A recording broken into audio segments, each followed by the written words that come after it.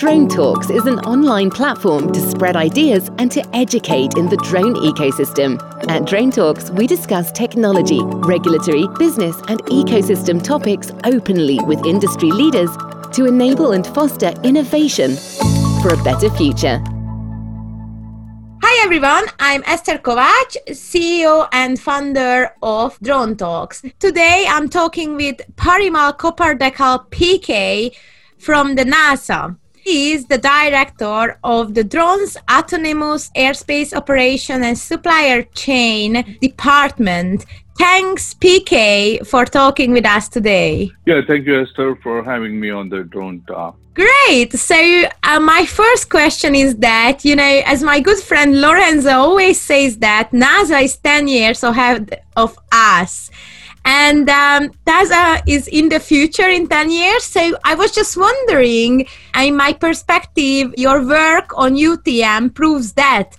So what is it that interests you these days? Yeah, that's a great question. What interests me these days is how the entire transportation and society could change as a result of quieter aircraft, electric propulsion, and drones, where these type of new vehicles can go into deeper areas, localities, and regions where the aviation hasn't reached before.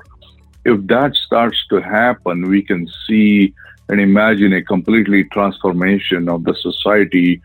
You could have less dependence on new roads and new metros and such, instead of having businesses locating right next to metro stops or road exits. You might actually be able to locate the businesses where they make sense, or have living spaces where they are much more integrated with greener living. So on one hand, you can see businesses thrive in the habitat they naturally ought to be, rather than congesting and coming together in the central business district all the time. But you could be spreading this out, and you could have living spaces where you want to live and then commute through air for goods and services as well as the passengers.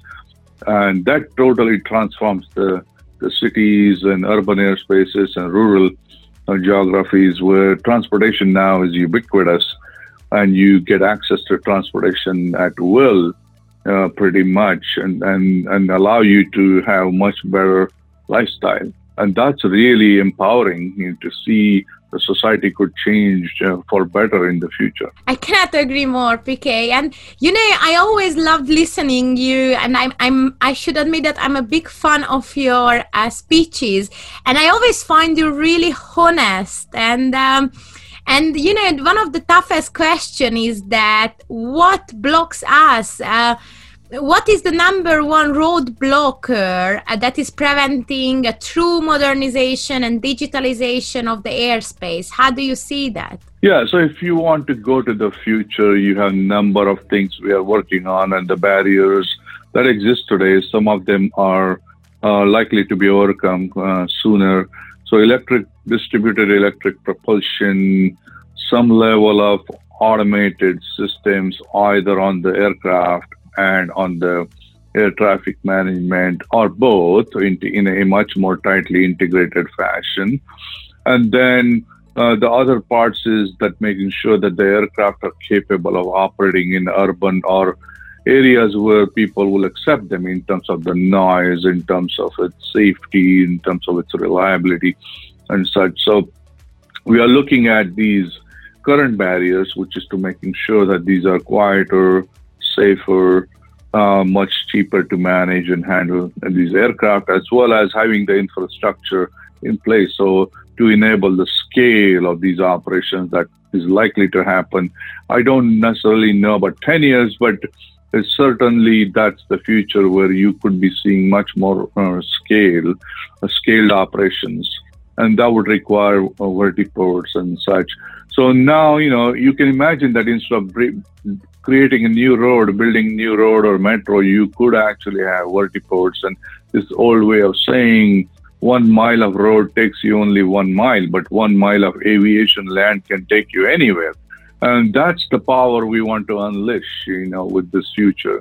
And these barriers that we talk about in terms of the electric propulsion and the battery that will get you farther. We want to make sure that we have a scaled operation for air traffic management kind of support. We want to make sure that it's safe. We want to make sure that it's ubiquitous and affordable to everybody and not just for only select few, as well as we have a supply chain ready to support the scaled manufacturing of these operations as well as maintenance in the areas where these will operate. Sounds really, really interesting. And I am following up on the latest news regarding NASA and FAA.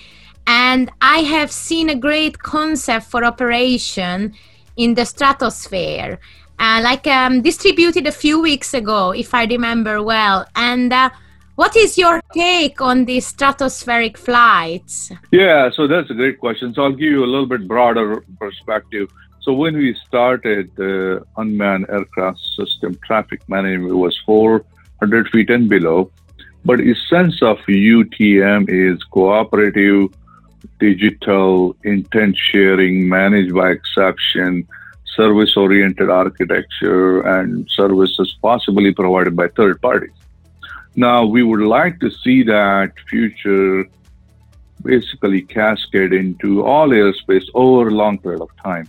So how do you go about doing that? So first step was 400 feet and below, which is where the UTM for small drones started.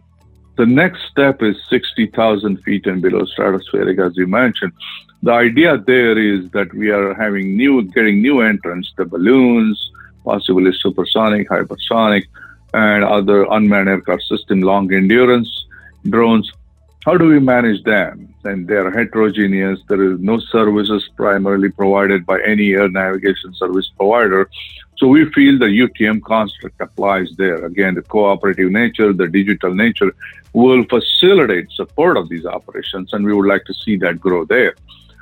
So that's where we are focused on as the second step. We are also looking at urban air mobility, expanding the UTM paradigm to the urban air mobility and slowly to the other places.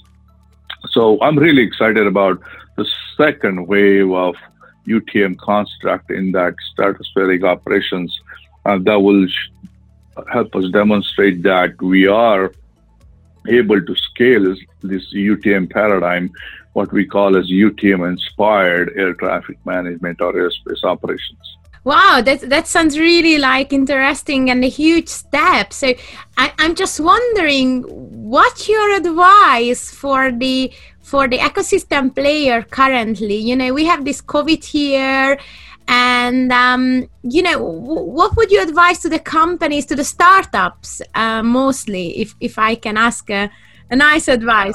Yeah, three types of companies, right? One are the vehicle or the platform manufacturers, and then the second are the data providers. So it could be weather, it could be any other geographical three-dimensional maps and such. And then the third are the service suppliers, what we call in the UTM is USS, US service supplier, or in the urban airspace. Air mobility we call provider of services. So these suppliers basically can offer services such as tracking and communication and navigation, flight planning, support towards strategic deconfliction, and coordinating with other operators to make sure that you are strategically deconflicted, many things like that. So each of these industry basically has huge potential in the future. It does require some patience. Aviation doesn't move at the speed of electrons all the time. We need to be patient. The reason for that is that we need to make sure that it's completely safe system as we promote any opportunities to change. So there is a balance of innovation and proving that it's safety, but we want to make sure that we continue to make progress and process. But our goal in the government and other organizations is to try to reduce that risk to the investors, show the proof of concept that it works, whether it's UTM, whether it's urban air mobility, and it's got a promise, whether it's stratospheric operations. We want to demonstrate through concept of operations development, as you mentioned, as well as doing some initial simulations and some flight tests to demonstrate that that construct has merit. And once we do that, then the venture capitalists and others are much more willing to further their investments. And we have seen some great examples of that already. UTM is very well funded from venture capitalists, and now it's making its way into the rulemaking. So we're really happy to see that progress, and similar things are likely to happen for the other examples. We talked about urban air mobility as well as stratospheric operations. That's a fantastic advice, PK. Thank you. And we talk about society acceptance, and I tell my mom I work in the drone ecosystem, and she just cannot imagine, what do I do? What's happening here? And if I would need to explain to my mom what's the next 10 years is about, and in a society side, what's the average person walking in a streets London will experience. What do you think? What can we do for society acceptance, and also how it's going to affect on people's life? Yeah, I think people will get faster access to deliveries, faster and more reliable information from the skies. So you can imagine, agriculture, or you can imagine highway traffic monitoring. You can imagine bridge inspection and cell phone tower inspection will be done. Those will reduce the total cost of operations for many industries. Drones will reduce that. It will get you deliveries in a faster manner without having to cause inconvenience to you, as well as it could change the way the distribution networks work, because now the drones could actually bring it to you much more elegantly. Then in the future, the urban air mobility, advanced air mobility also could change the way you live. You can live where you want to be and have access to transportation in a much more easier way than what happens today.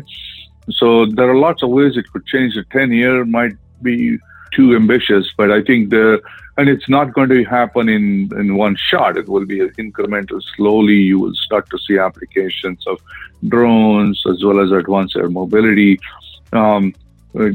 starting at pockets of geographies and airspace, and then slowly kind of broaden its coverage and impact. So I see there is a great opportunity coming in all over the place. Aviation being a safety-conscious culture, we will probably do crawl, walk, run. So it will start in the low-risk areas first and migrate towards the high-risk areas, except for the 60,000 feet and up, which is basically all one homogeneous kind of place. So based on the geography, you will likely to see some nice changes coming up soon. It's hard to pin down the exact year because a lot of parts have to work together. There are many stakeholders, as you can imagine. There's, of course, the current aviation operators, there's security agencies, there's public interest, all of those, and the businesses, they all had to converge. And that has been happening, and and we will see some interesting use cases being adopted in the future. Thank you, PK, for the interview. It was really a pleasure talking to you. Thank you, Esther. Thank you for having me on. This podcast was brought to you by Drone Talks Online, a platform designed to spread ideas and educate in the drone ecosystem. Search for dronetalks.online to hear from more of our industry leaders and to find out how you can get involved.